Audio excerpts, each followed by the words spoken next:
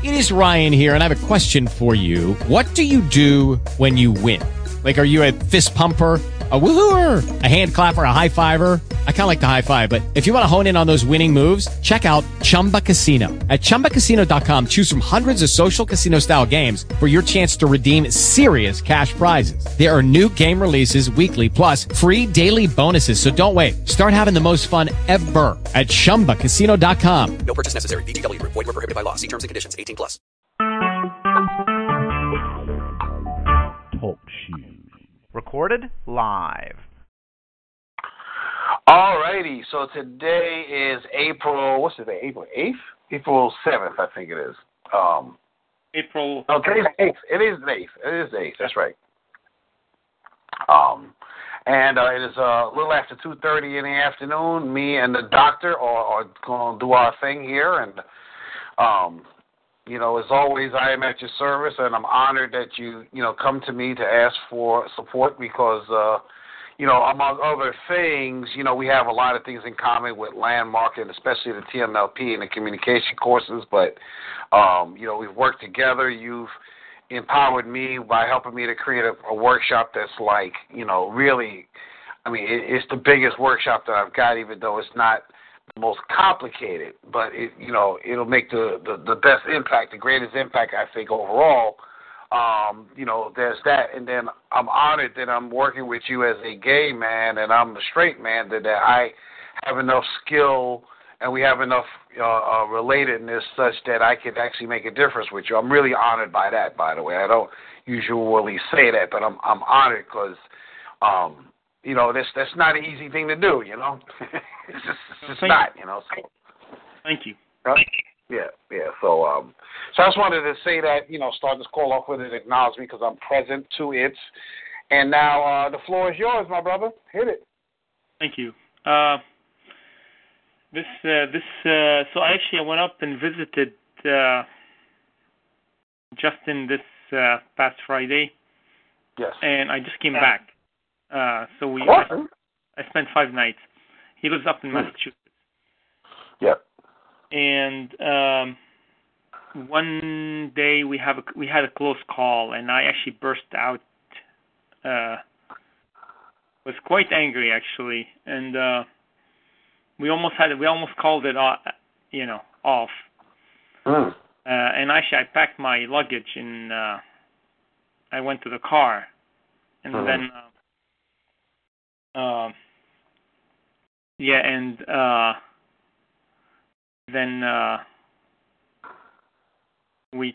asked if we can talk it off, and we did make out, and then we had 2 good days after that. And this happened 2-3 days ago. So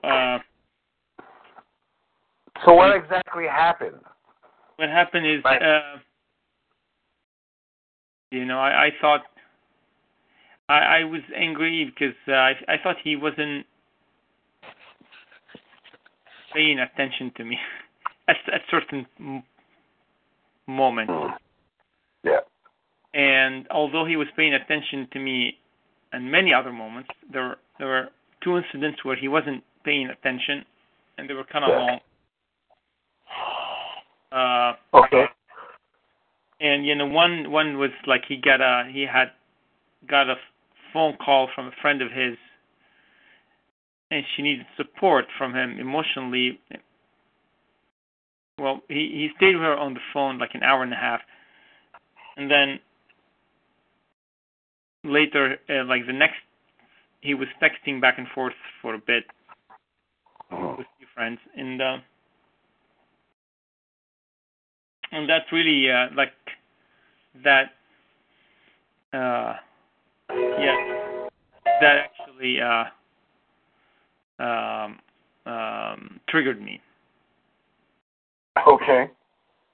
And I accuse him of being, I asked him about this, and I accuse him of not being honest or transparent and not saying the truth, and therefore, lying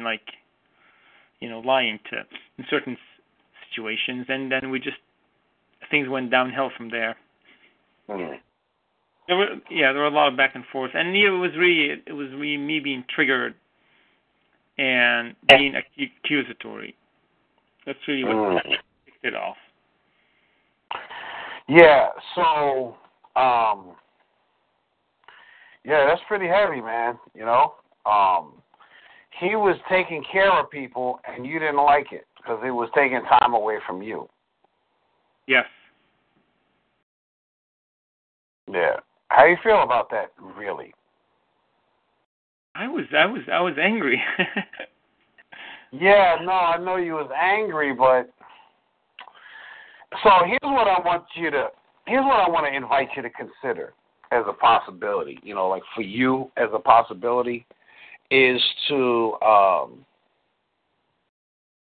look at what it would take to constantly take the high road in life.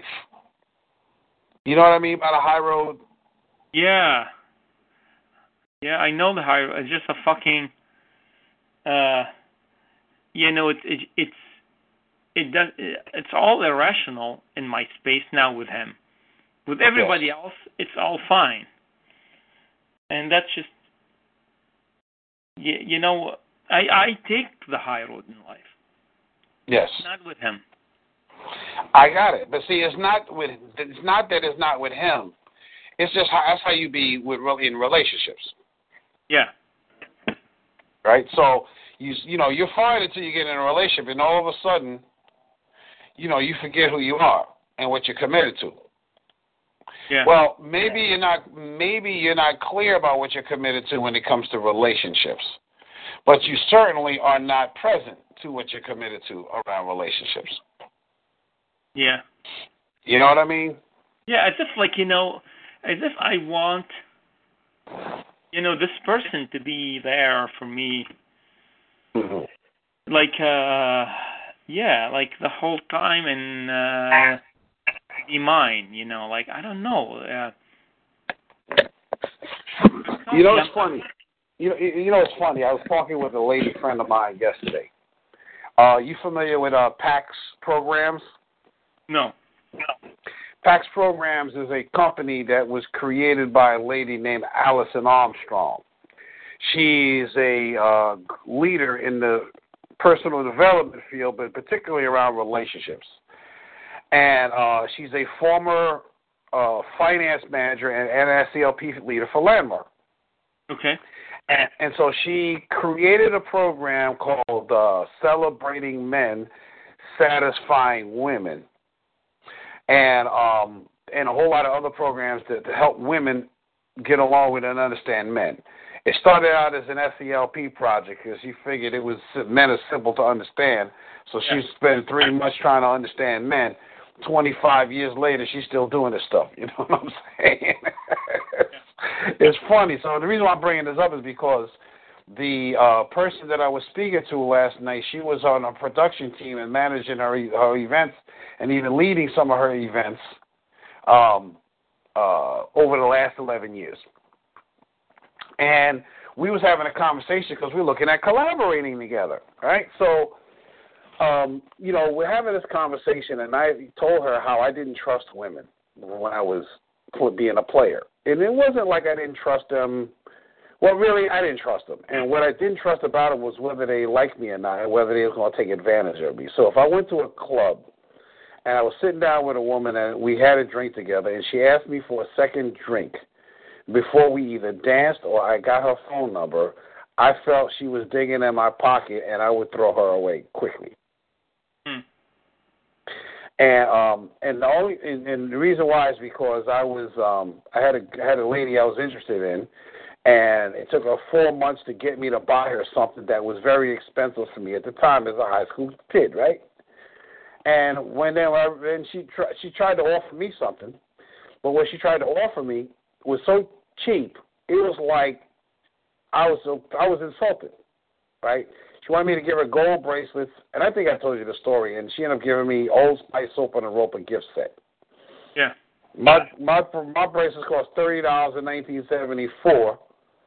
her Old Spice gift set for me was like $3.99 or $2.99. It was like, get the fuck out of here. I cannot believe you did that. So I ignored her, and then when she finally decided she was going to try to get me, we ended up having sex, and then she was hooked. So what I discovered is that I need to make sure that women are having orgasms and they can't resist me. Otherwise, I can't trust them. And so for me, what I learned out of that is if I'm doing my job right, they ain't going to want to go nowhere. But if I ain't doing my job right, then I don't deserve them. It was a fascinating thing. I took full responsibility for the way the relationship was going because I was like, I know how to make them like me. They're going to like me because I said so. And so, but you're not like that. And that's the reason why I'm bringing this up is that you don't have, there's not a centeredness for you around being in a relationship. You're fine until romance comes into the play. Yeah. And you haven't seen, like, if you had a strong suit around relationships where you could sit back and relax, that would be awesome for you. But you don't have that. So I'm wondering what it's going to take for you to have, a level of groundedness that can't be denied no matter what. Let me give you another way of looking at it. When in the world of relationships, this is really pretty much more important for men than for women, even though, you're a gay man, it's still the same difference. And so I remember, what the hell is that? That when they teach men how to meet and pick up women, they have to have like a magic trick up their sleeves, so to speak. Yeah. And the magic trick up their sleeves needs to be something that women will be impressed by, and that they're so good at it, women can't get you can't get thrown off by women. Like you can't lose your cool. You just won't be able to. You won't want to.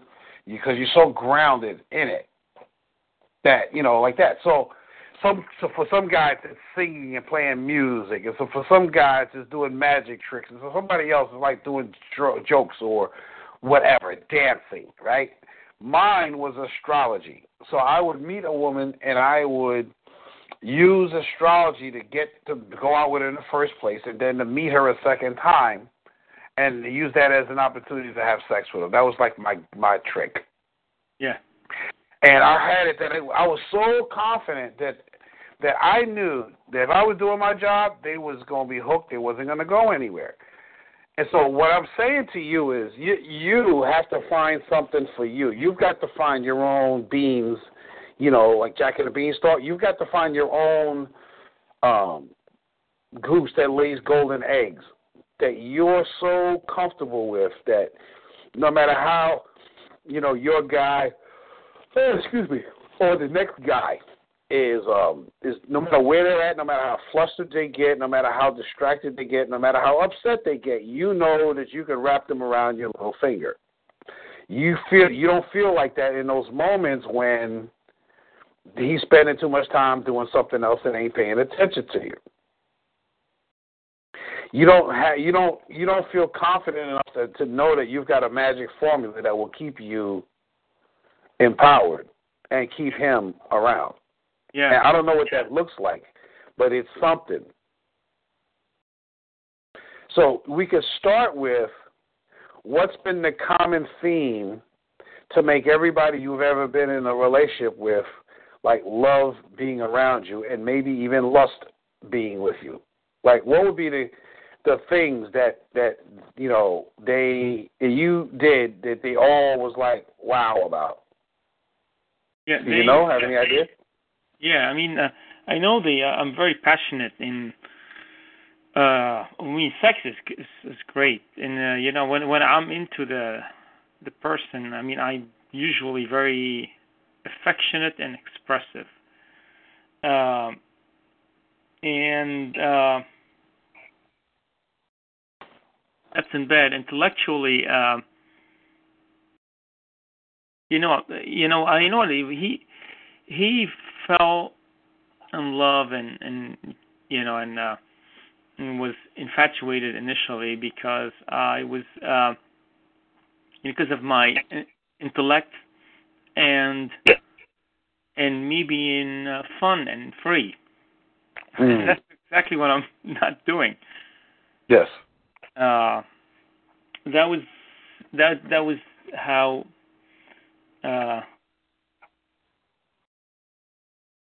Yeah, it's like yeah,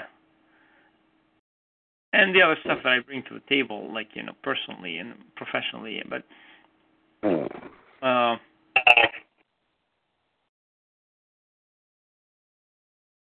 So he said, I gotta find something in me that I feel so grounded in it, and that I can do to bring them back, or to grab their attention when I need it. Yeah. Or to feel grounded, whether you got their attention or not. Grounded in what I have. In who you are, what you have, how the relationship is, who he is for you, like that. Yeah. Yeah, so you get like insecure and needy, and then you become, this little baby until you get your attention back, and then you're back to normal again, right? So it's like you don't have something in place, a context, a practice, a history, something that prevents you from going there, or not even has you not even inspired to want to be there. You know what I mean? Like there's something that's missing for you around this in terms of you being settled. Yeah. Unshakable, grounded. I definitely feel unsettled and anxious, and that makes me lose even sleep over it. Yeah, no, I get it. Because I'm hearing it. And it ain't him, it's you when like you're insecure waiting to happen. You're uptight waiting to happen. Yeah. It's just a matter of time. It's not anything he does, which would help if you really saw that. Like you wouldn't get triggered by him. And by the way, I just want you to know that I'm grateful to support you around this, because it sounds like, he's patient enough to deal with you around this. Like he cares enough. He cares enough to put up with this. And I don't even think he's putting up with it. Like he's trying to learn how to deal with it so he can take that away from you, is what it sounds like, which is a blessing, man. True blessing. Yeah. So now I want to try something. I haven't tried this before, but like after what I'm hearing and what I just got out of all of this, I want to hear the first time you can remember, the earliest incident you can remember about your mom doing that with you.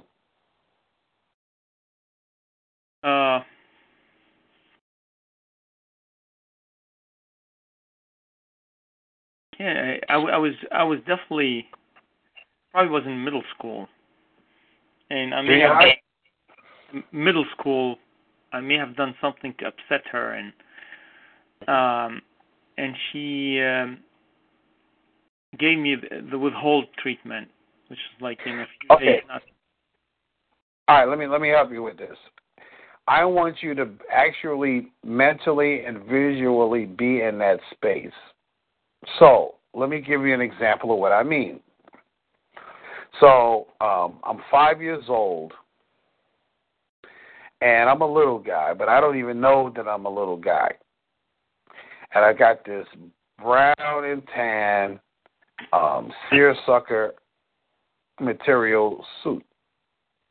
And it's got leather buttons, leather collar. I got a hat to match. It's like that beanie kind of baseball kind of hat style with a leather brim and a leather beanie button in the middle of it. And I'm feeling like I'm the sharpest, excuse my French, I'm the sharpest motherfucker on the planet. That's how I'm feeling at 5 years old or 4 years old.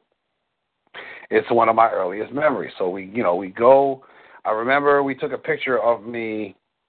I think one of my family members still has a picture of me in that suit just before we went out for Easter. Yeah.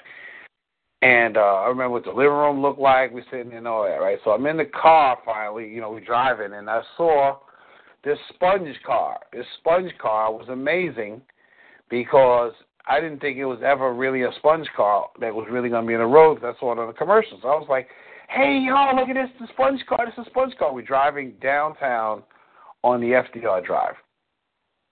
We're still up around Harlem or something, like, above 96th Street, whatever.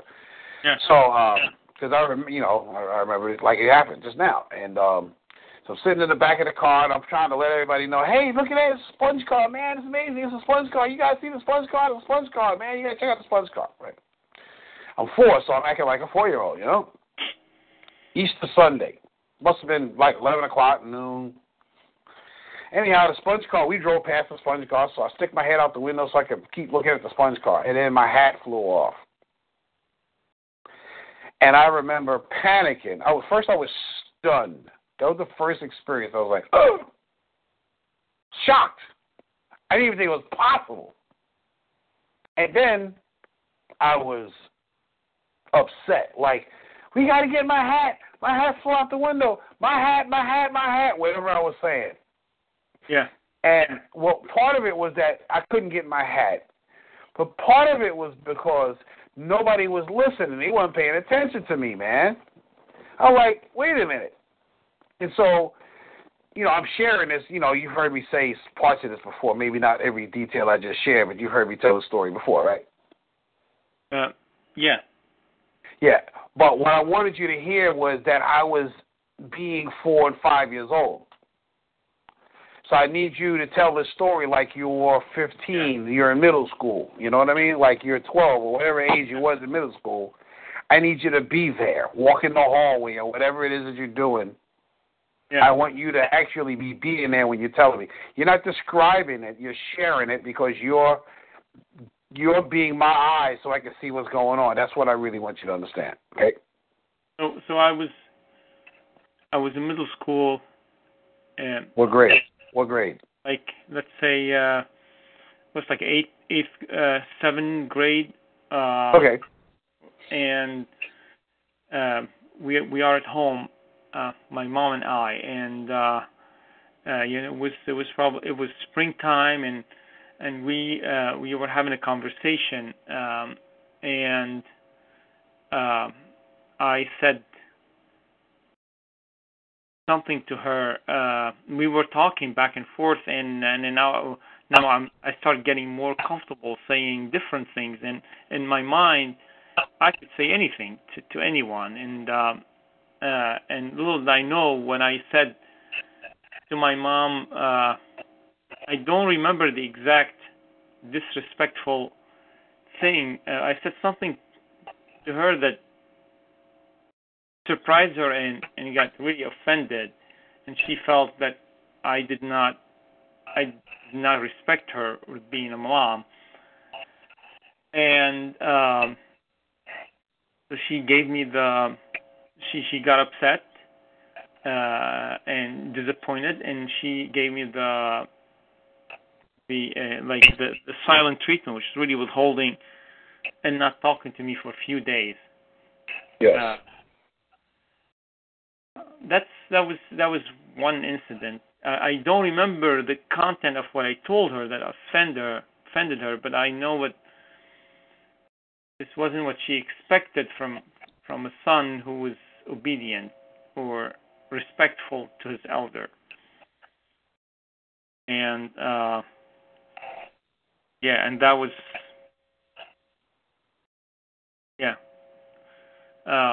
and that triggered her to withhold, her love.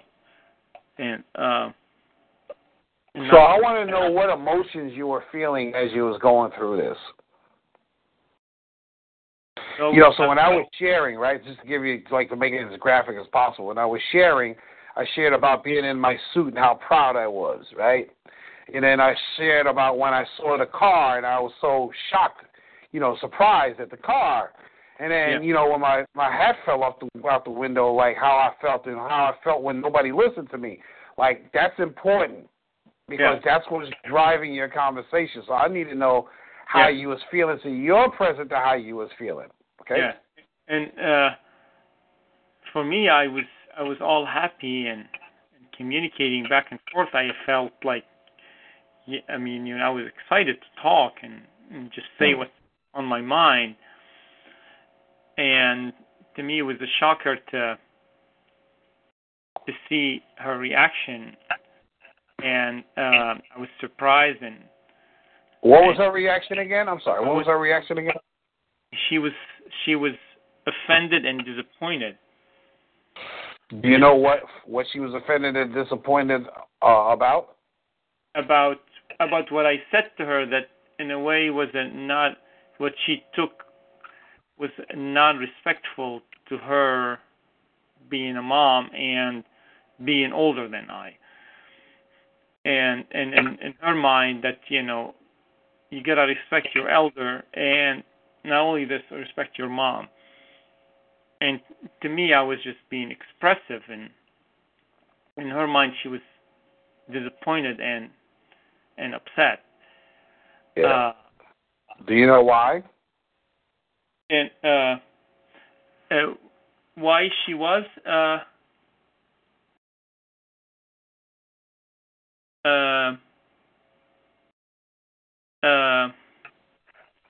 Why I am.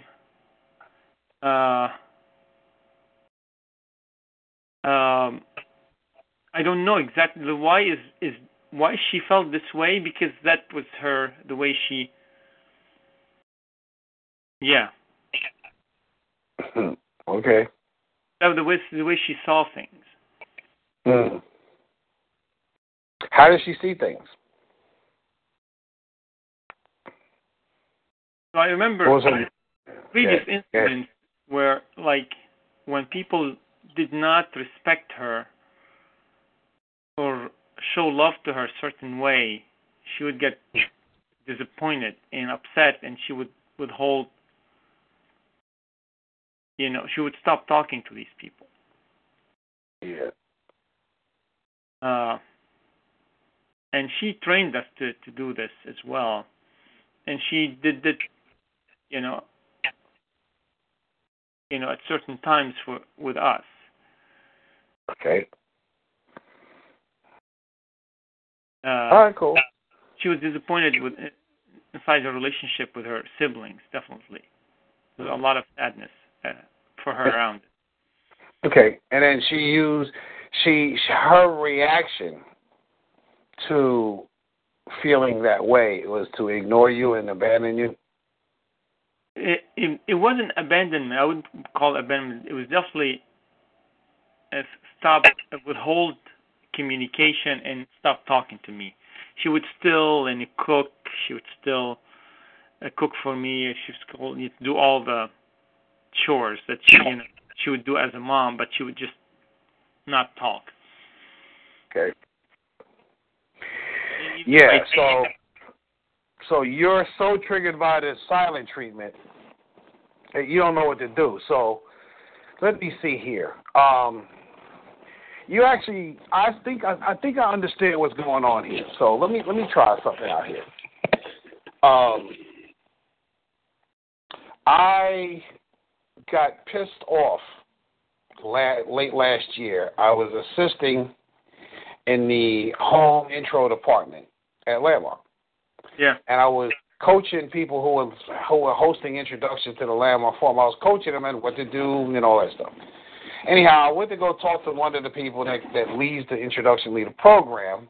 I wanted to let her know about something I did. And, I missed her and I wanted to walk over to her. So I walked over to her. She felt annoyed that I interrupted her. Then I started pushing anyhow, telling her what happened. And then she started telling me how I should have did the thing I'm telling her about, right? And I'm, pissed because I'm like, get up, my color, right? So she bullied me, and I was so triggered that I was, trying to get past this. I was like, I can't talk to her no more. I'm like, what the hell am I supposed to do? So one of the guys on staff, who I'm friends with before he was on staff, he pulls me aside and said, yo, he's the one I was actually assisting for, right? So he had to clear me. So he said, listen, man, you can't talk to nobody until you clear it. Yeah. All right, fine. So I told him, I felt trapped and bullied, but I didn't want to, like, what to do and all of this other stuff. She didn't even know everything about everything. And so, he asked me how I felt and whatever I said. But then what he said to me was, yo, man, you're setting yourself up for failure. I said, what do you mean? He said, dude, staff members are busy, man. I mean, you're going to ask them to do something. Me and you, we're people. We'll let people in our life. We'll talk to people. It'll be great, right? But most people here, they're too busy trying to get stuff done.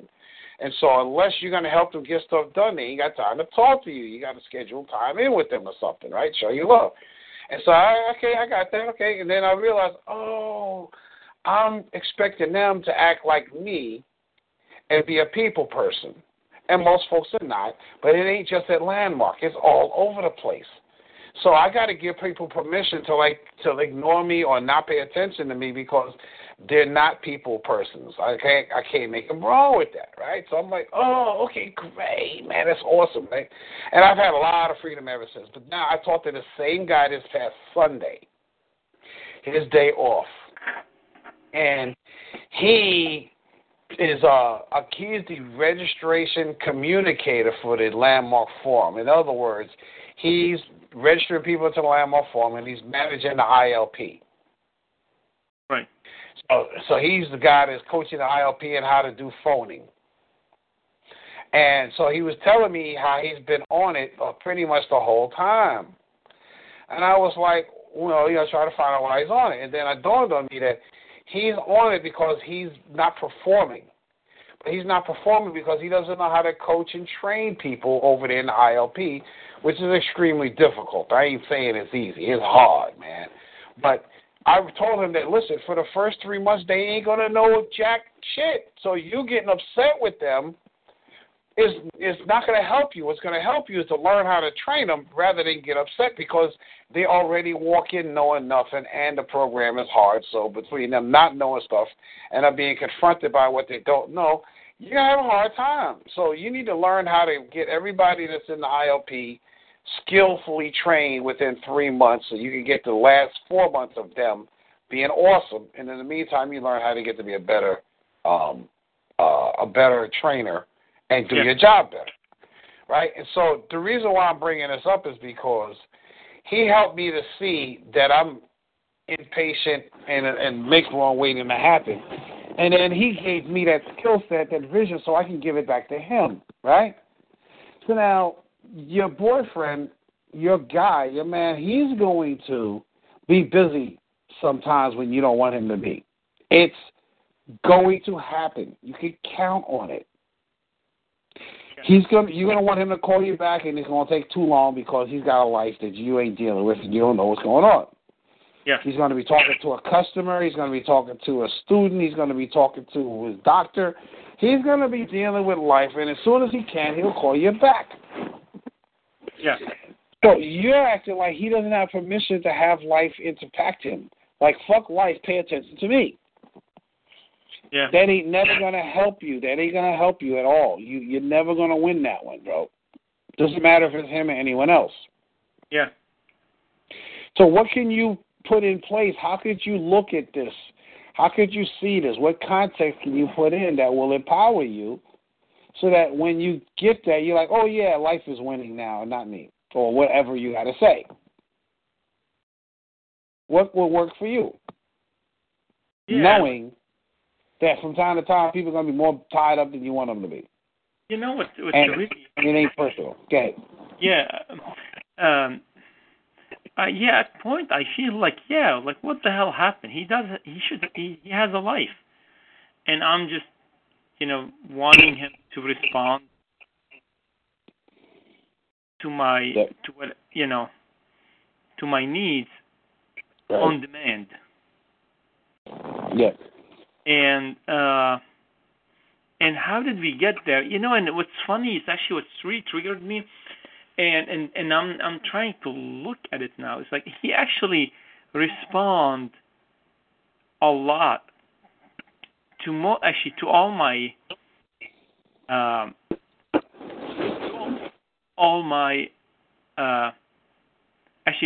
to many of my texts. And the fact that he responds this much, it kind of triggered me to want the same thing. It's almost I got used to this drug, and I want it. And now that I got used to it, I'm going to have it.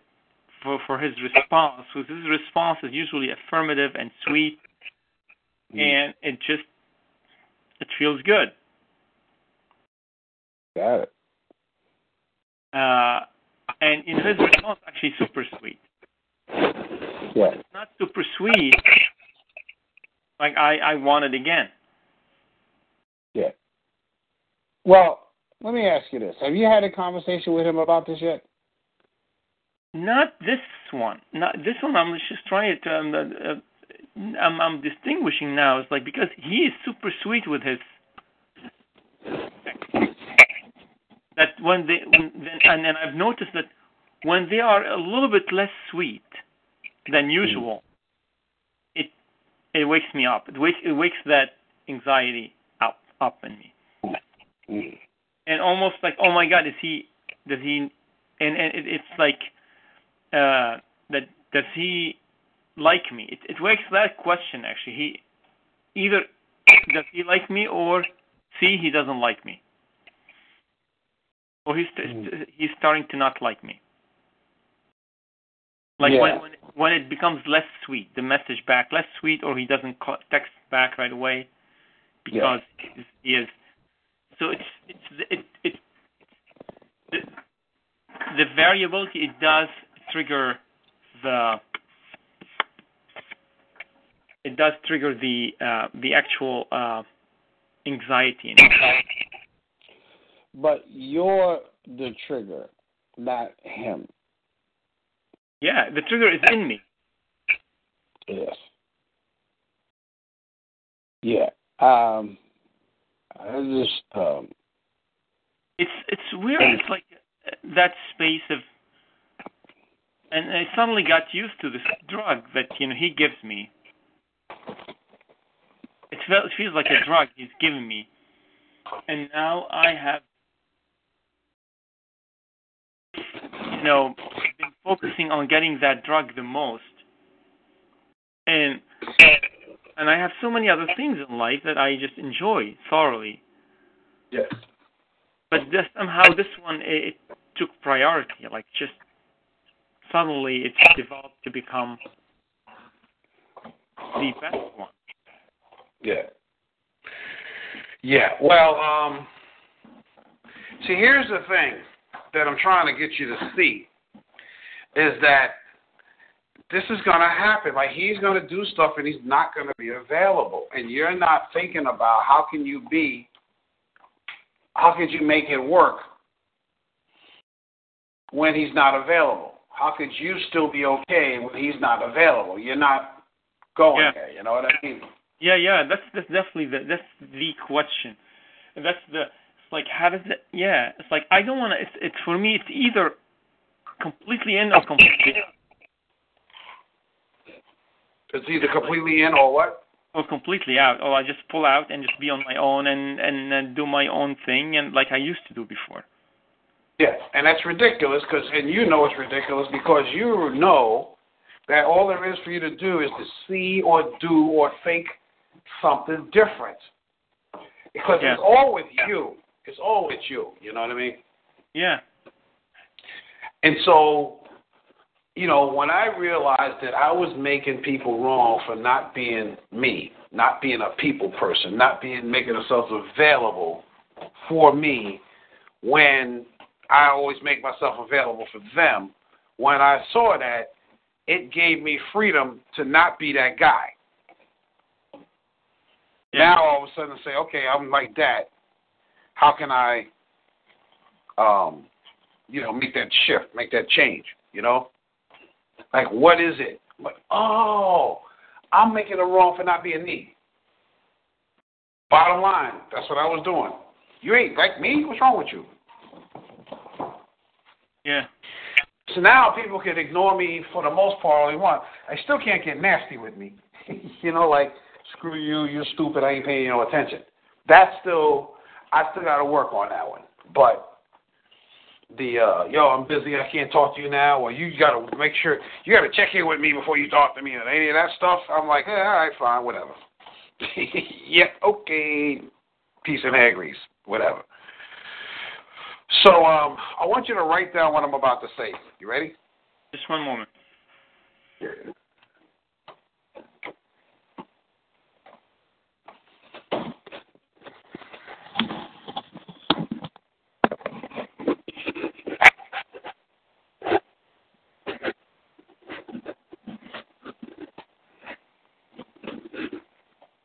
Okay.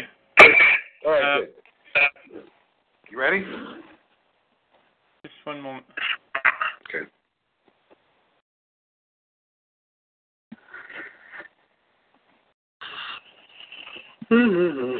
Yes, go ahead. All right, good. So I went to North Carolina. I'm going to give you the backstory first, and then I'm going to tell you what to write down. I was in North Carolina, and I was by myself. It was after the World Trade Center incident, before I came back up, before I got married. I'm down there, and I'm like, what the hell am I going to do down here? Because I had only one friend, two friends. They were married. And there was no transformation people down there, no transform people down there. So I'm selling furniture in a place where it's like, the place was okay, but it was hard dealing with people because, like I'm by myself, no transformation, right? Yeah. So I decided I was going to create something called a personal life charter because I liked reading the Landmark Education 2020 charter back in the day before they changed it in 2008. And so I decided I was going to do my own. And so one day I was meditating. And because I was like, what am I going to say about this piece? And then something came to me, and I wrote it down. It was magnificent, and I've been living it ever since. So I'm going to give it to you and see what it works, see how it works for you. Yeah. So it's 5 brief statements. Yeah. The first one, and so I'll just give it to you. That's why I want you to write it down. Taking the high road. So write that down. Taking the high road. Yeah. Fully aware. Yeah. Expanding comfort zones. Yeah. Being transparent. Yeah. Holding the space of love. The tough ones. Yeah, holding the space of love, right.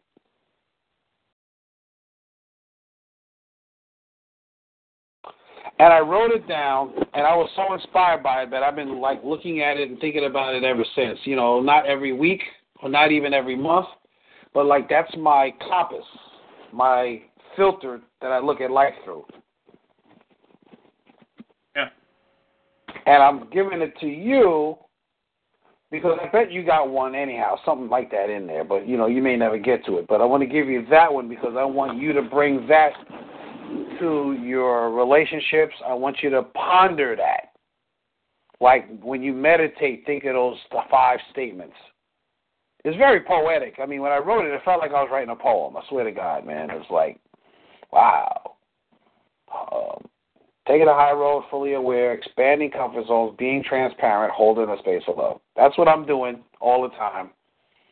And except for sometimes I get pissed off and I can't really hold a space of love. But that's why I'm pissed because I ain't able to do it now. But it's not like what's wrong with you. It's more like I'm failing at what I'm trying to accomplish here.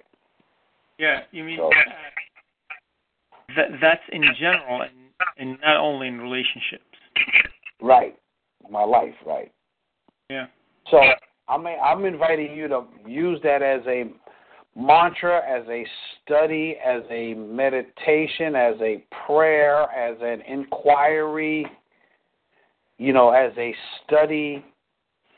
I'm inviting you to look inside that and see what you get out of it, because you may probably get something different out of it than I've been getting, which is fine because you got to have something tailor-made for Dr. Michael Sarkis. You got to do that, right? So I'm not you and you're not me. So I want you to sit with that between now and the next time we speak, so that you can get some juice from it, some value out of it, and see. The other thing is inside of I want you to look inside of the context of he's going to be busy when I don't want him to be another time. What am I supposed to do? So let that statement, I call it my life focus. My focus. That's what I call it. Because it's like that's my filter through. That's the filter I look at life through. Rather than just take the filter that life gave me, I decided to create my own, and then the creator gave it to me, and I've just been too irresistible, man. It's like, oh, my God. And so, life is going to make him do things that way he can't talk to you at the time you want him to. And what are you going to do about it? What can you put in place? So, I'm inviting you to take on those 5 statements as a tool to help you figure out how to stop being impatient waiting to happen. Yeah. Does that communicate? Yeah. All right, great. So now how do you feel about what I just said? Like what comes to mind, what your intuition say, your gut, or whatever? I just want to get some feedback on what I'm saying here to you. I mean, that's kind of, it's funny, like how do I stay present? I guess I got to really meditate on a daily basis. So often when I'm not triggered, that when I am triggered, I gotta bring grounded to it. You know what I mean? And and that's gonna be my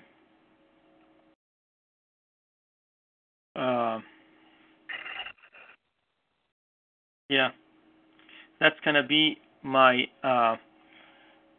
my bigger challenge is actually being triggered and like being grounded and aware and taking the high road and bringing love in times that are not as challenging and triggering. So when the times of real bigger trigger come, I've started building some more muscle. Okay. Do you get what I'm saying? Not exactly. I want to, but give it to me, but say it a little different this time. It's so you're asking this to be my mantra or to be my prayer or to be my meditation, and I see the point for doing it. Okay. And I gotta do it so often, and especially when I'm not triggered. Right. So when the time I am triggered, I have developed some muscle. Okay, good. Got it. All right. I'm going to give you something to go along with it now. You ready? Yeah. You've heard me say this before, but I want to add this to what I just gave you, which is, it's a context, it's a saying, it's a statement. The statement is, feelings are terrific servants, terrible masters. You've heard me say that before, right? So again, feelings are terrific. Terrific servants, comma, terrible masters. Yeah. You've heard me say that before, right? No. Oh. Well, I say it often enough. I don't say it every single day, but it's one of my contexts that has me be responsible for how I'm feeling. Yeah. Because if you let your feelings run you will sabotage your relationships, you will murder somebody, and you'll be in jail trying not to get killed in jail. Because your feelings was winning against you versus the other way around. Yeah. So learning how to use your feelings, your emotions for good will keep you out of the doghouse pretty much for life. Yeah. Learning how to use your emotions and feelings to serve you. Right. So now, let me give you an example, at least one example I can think of right now.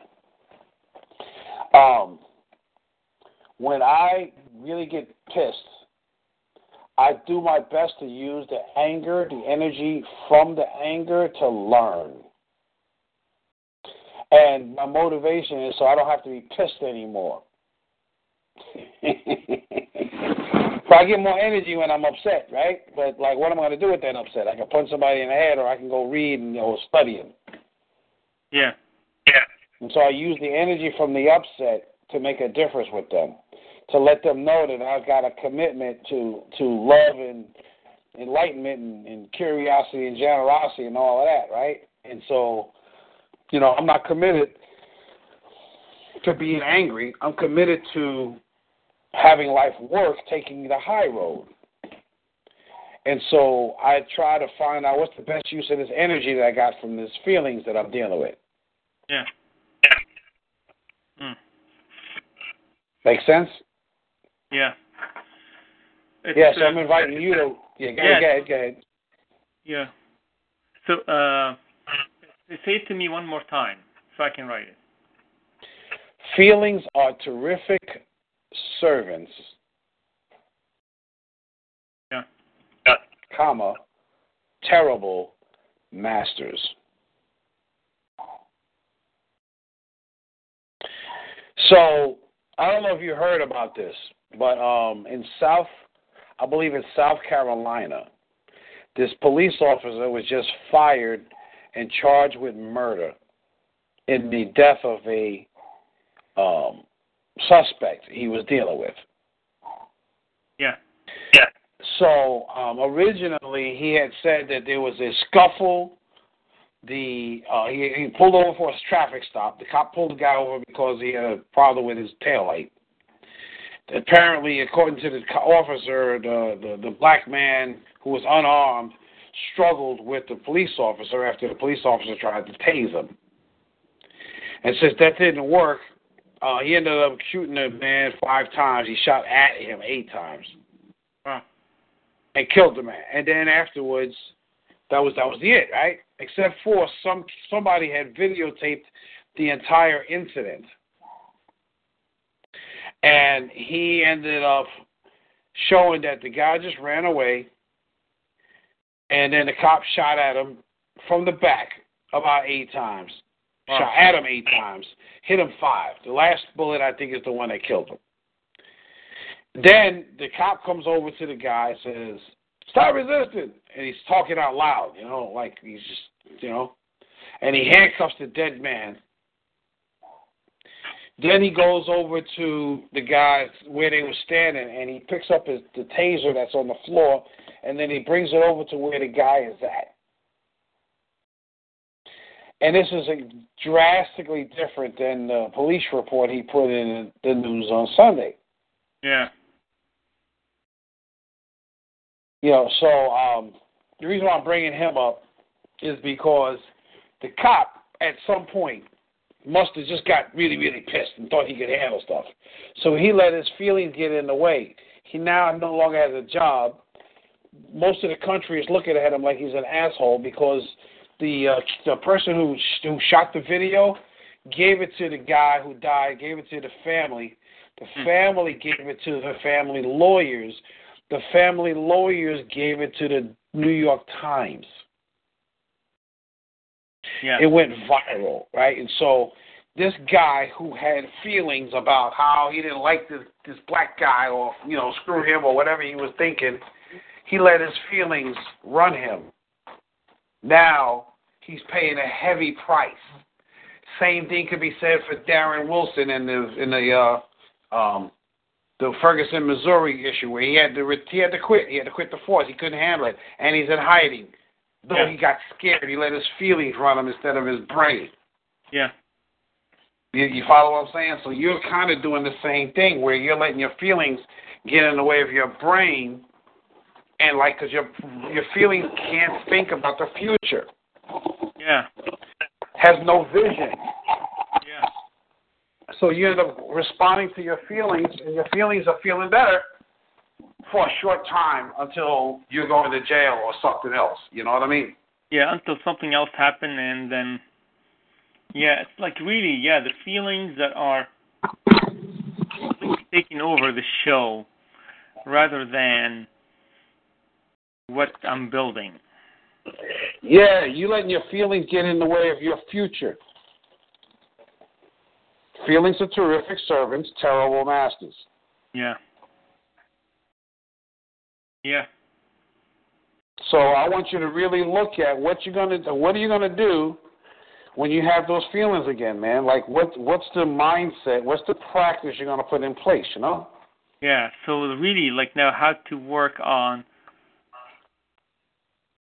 putting a system in place when these things happen. I can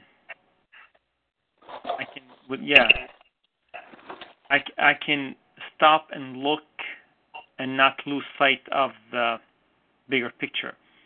Right. See, me trying to tell you how to do it is one thing. And then me trying to help you trying to figure out what's starting it or how come it's kicking in is another thing. But you looking at the impact of your way of being and what you're going to lose and how you can control yourself, that's another thing. That's actually the most important thing, because even if you did find out what was the original moment, and even if you did, look at why you did it, none of that's really as important as knowing the impact and having the impact be so heavy that you just can't do it anymore. Yeah. And that's really what I want you to get. Like, you're killing your relationship over here, man.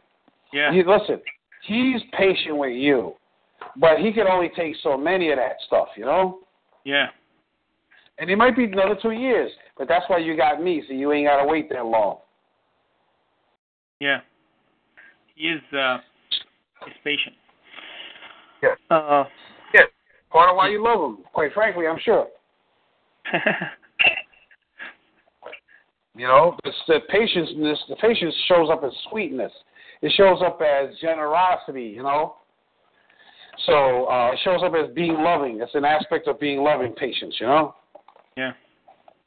And so what there is for you to do is for you to get present to, oh, crap, what am I doing to my relationship? Why am I letting my feelings get in the way of my relationship?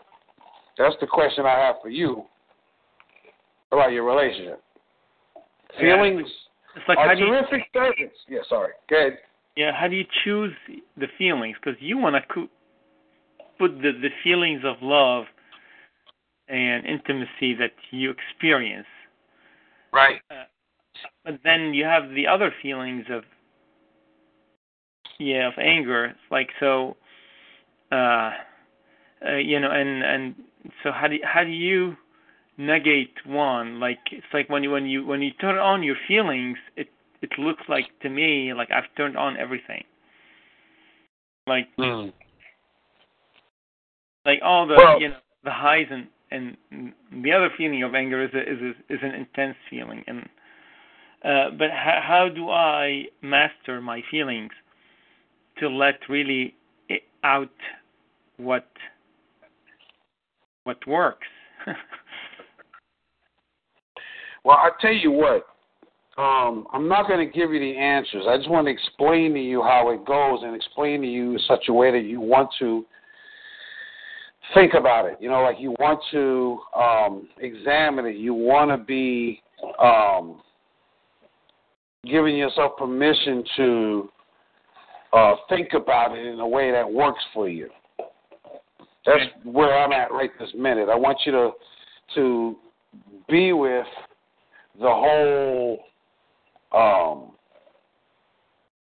feelings, structure, taking the high road stuff, because you're not giving yourself permission to take the high road. You're just not doing that right now. Yeah. You're operating like you're a victim of your feelings. Yeah. But you're in charge of your feelings, because your feelings come as a result of your thoughts. Yeah. You don't have any feelings without a thought, even if it's just a quick, instant reaction. Yeah. You have thoughts. And so your thoughts, you hear noise, you'll be like, oh, you'll get scared from the noise, right? Right. So but your thought about the noise. See, because some noises don't scare you. You're having sex, you hear, oh, that ain't going to scare you, right? Yeah. But, you're driving or you're in a car and you hear a crash, that'll scare you. Because you know what that sound means. So that crash makes you think of, that sound of a crash makes you think of a car accident. Yeah. So you think something first, feel something second, then do something third in that order. That's how we're built. So now the question is, what new thoughts can you come up with that will support you having the actions and the results that you want? You have to come up with new thoughts so that you can start having new feelings that inspire you to take new actions. Yeah. Like you got to come up with some thought. This is why when I coach people, I try my best to give them new distinctions and new contexts, because the first thing that happens is what you think. Then you have a feeling about what you think, and then you'll take actions based on what you think. Yeah. But it starts with your thinking, which means it starts with how you see in things, because you already have an interpretation. So let me give you an example of what I mean by that. And I'm trying to set you up so that you feel empowered in your interaction with yourself, more so than in your interaction with your guy. Yeah. But when you're, what was I going to say? I didn't need to go quite that far. Let's see here. Oh, levels of consciousness. Okay, great. So, I read this book called Power versus Force. It talks about the different levels of consciousness, and people who are in the consciousness level of desire are greedy people. They need to have, they must have. So they're out to take and collect and grab, and, that's how they think. They can't, they're going to take actions based on what they can see, because what they see is what they're focusing on. Now, somebody else who's loving, they're not greedy. They don't even know how to be greedy because they're too loving to be greedy. Somebody that's a brainiac, an intellectual, they will analyze the greedy person and try to analyze the loving person, but they have a different perspective. It's like the difference between standing in front of the Empire State Building in New York on 33rd Street and standing on the roof of the Empire State Building looking out at all of New York, Brooklyn, Queens, Manhattan, Jersey, Staten Island. Yeah. Because you got a different perspective. Because your perspective is telling you what to do, it's giving you what to think. Yeah. So you got to change how you see those things called, he's ignoring me, can't take it. Because you're a victim around being ignored waiting to happen. Yeah. And so by you taking on the possibility of a new way of looking at things, you'll get free from it, because it's the way you're looking at it that's got you chewed up. So it's the way you look at it is what's going to free you up. Yeah. I can give you all the tactics and strategies in the world, but if your brain ain't shifting, you'll just be coming up with new practices while you're still upset. Make sense? Yeah. Great. All right, so what are you getting out of this? What are you getting out of this conversation? Yes, I gotta really shift the way I see things.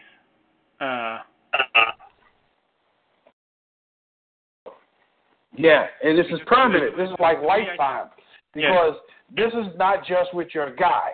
This is you, period, waiting to happen. Yeah. You know what I mean? The way I see things would trigger certain feelings, and the certain feelings will trigger certain reaction from me.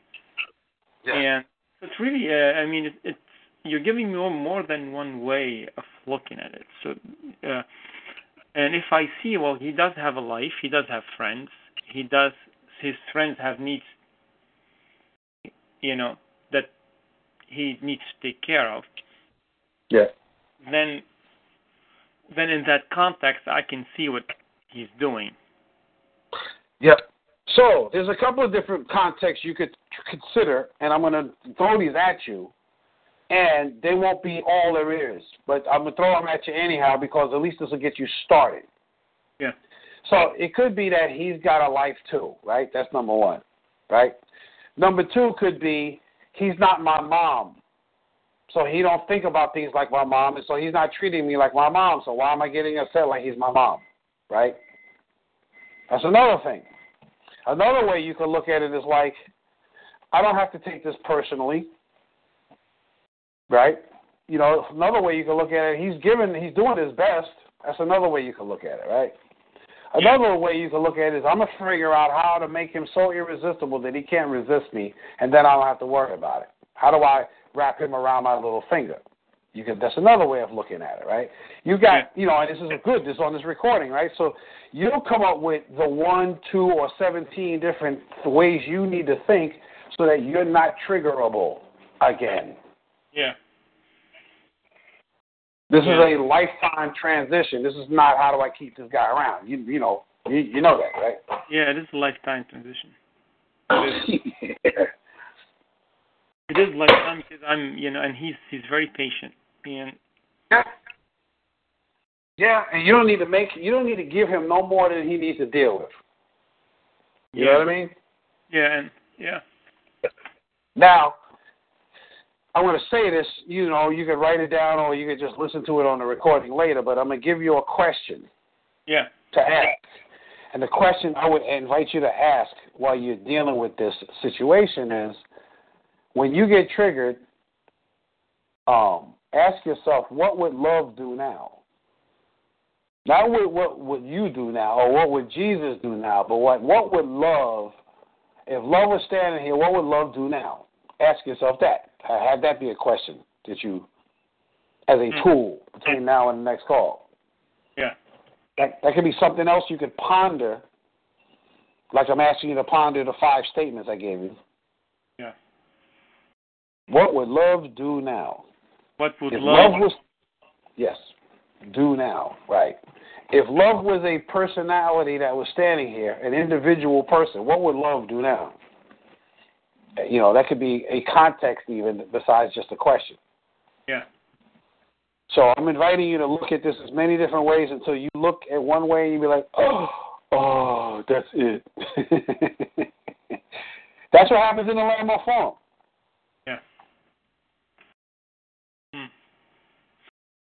All right. Yeah, this is really great. I mean, thank you very much. There's a lot. Yeah, and I don't want to tell you how you should think. I mean, you really got to discover it for yourself. You know what I mean? Yeah. Because it's got to be in your language. Like. I'll just say this last piece, and then I'm gonna let you talk. Which is that I discovered that I can answer my own unanswerable question, bro. My unanswerable question is what I do wrong now, and there's only one question. I'm the only one that can answer my unanswerable question, and when I remember to answer it, I get free. And the answer to my question, which is what I do wrong now, is there's no such thing as right or wrong. Yeah. And then my unanswerable question is like, oh, yeah, that's right, and leaves me alone. I swear to God. Yeah. Like, I found that I can answer my own unanswerable question. And I found out by accident. I don't even know what happened that made me say it, find out, but I did. And so I also found out how I can answer my point of view and my act. So my point of view is I'm not important, I'm helpless. But how I deal with that is, yeah, but I love you anyhow. I didn't know until I said that my point of view, I'm not important, I'm helpless, is a piece of, like, they didn't love me enough to take care of me. Like, I wasn't important enough. They didn't love me enough for me to be important to them to go get my hat, right? They didn't love me enough to get my hat. I must not be important. That's where I went. Yeah. And then my act is, that ain't fair. Whenever I get present to it, I can remind myself that ain't fair. You know, the answer to that ain't fair is there's no such thing as fairness. It's not fair. Life is not fair. Life is not unfair. Life just is. And then my act says, oh, okay, and then leaves. Comes back later, but it leaves, right? So I'm saying this because you have to find your answer in your voice. Yeah. And that's why I can tell you all of this stuff. I can tell you how to get there, but you're the one that has to say it for yourself. So I'm doing my best to make the space, you know, the context, the flavor, you know, make it easy for you to come up with your own answer. But you talk to yourself. Who knows? You might end up saying it in Russian. I don't know. Got it. Make sense? Yes. All right. So what do you get? Okay. Yeah. There are so many ways to look at it, and there are many contexts I can actually create. Yes. To be able to deal with this situation where my feelings are running high. You know, changing the context, or and looking at the context of how I see things, seeing him as somebody who has a life, of course. Me, it's like simply growing up and not being a baby, and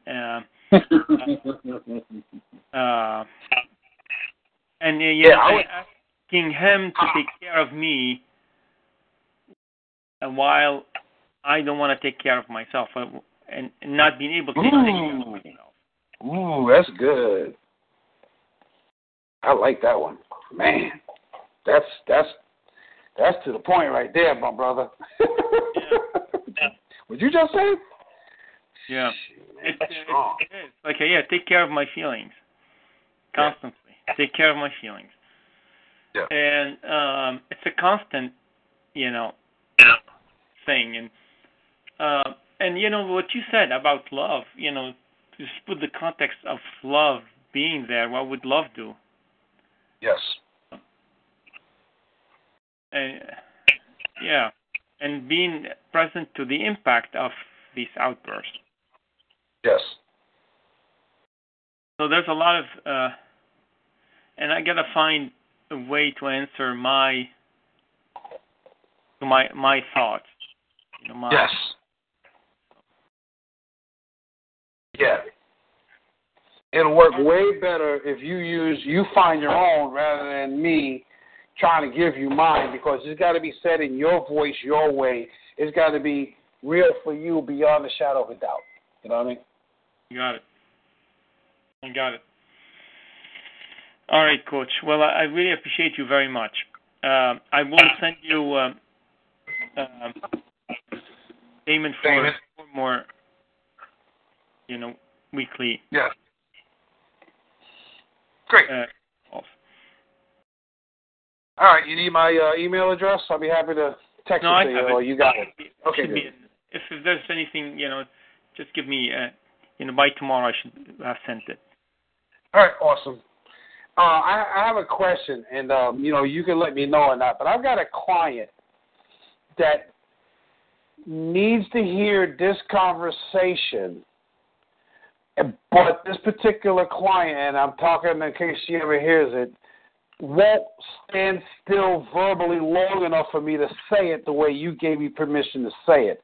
So I'm wondering if I ask her, would she listen to this recording, would you be okay with this? Because this conversation about context, and all of that stuff, this is something that she could benefit from tremendously, Yeah. But when I usually speak with her, coach her, I got to talk to her about her stuff. She won't let me give her my stuff, which is why she hired me in the first place. You know what I mean? So I'm wondering if it's okay with you. I'd like to be able to let her listen to this one. Yeah, I mean, she don't know you. Keep it private. Keep it private. You know, but I mean, you know, like she won't never know who you are, and you won't know who she is. But this conversation here, I don't think I could ever have it with her straight like we just had it. So I'm wondering, is it okay with you if I did that? I mean, to me, there's quite a few personal things that I would prefer not to be honest. Okay. Because I have a lot of these raw feelings. I just really would hope that they're not shared with anyone, and I would really. That's fine. No problem. I was just thinking about this lady friend of mine, but no problem. The answer is no. That's the end of it. I got it. I would really hope you honor that, because I mean, to me, it's I'm putting a lot of myself, in this conversation, and I just would hope that stay private if it's okay. Yeah, no. It is. That's why I'm asking permission, because it already is, and it already will be unless you say otherwise. And again, I wouldn't even bring it up unless the fact that this was such a rich conversation that somebody else would benefit from it. But don't worry about it. No problem. No problem. I'm fine. If it's okay, I mean, you can always, I mean, you listen. You can take the notes from it, and then that's what I'm thinking. Recreate that's what I'm thinking. In a context that empowers her and would be more specific to her situation. Yep. I'm thinking about it. I'm not going to do it yet, but if I need to, I will. And, if you like, I'll let you know. I'll take the notes. Again, I need permission from you. You're perfectly understandable. I got no issue with that. It is as it should be. I'm fine with that. And, I'm just thinking that, man, she could use this. So, all right, fine. That's fine. All right, I'm complete, man. All right. Well, thank you. Thank you very much. Yeah, man, my pleasure. And what you want to do next Tuesday, back to Tuesday or Wednesday? You tell me. Tuesday, let me check. Okay. Either way works for me, I just want to be clear, that's all. Next Tuesday, yes, 2:30, the 14th. Yeah. Yep. Perfect. Works for me, bro. All right. Thank you very much. Thank you, man. Talk to you soon. I cannot wait to hear what you get out of, the mental exercise that you're about to go through, man. Yeah. Cannot wait to hear that. So, all right, that's it. I'm done. Thank you very much. I can't wait either. I know it's going to be mind-blowing for the both of us, bro. Love it. All right, I'm done. Later. All right, bye-bye. All right. Lucky Land Casino, asking people, what's the weirdest place you've gotten lucky? Lucky? In line at the deli, I guess? Aha, in my dentist's office. More than once, actually. Do I have to say? Yes, you do. In the car before my kids' PTA meeting. Really? Yes. Excuse me, what's the weirdest place you've gotten lucky? I never win and tell. Well, there you have it. You can get lucky anywhere, playing at LuckyLandSlots.com. Play for free right now. Are you feeling lucky? No purchase necessary. Void where prohibited by law. 18+. Terms and conditions apply. See website for details.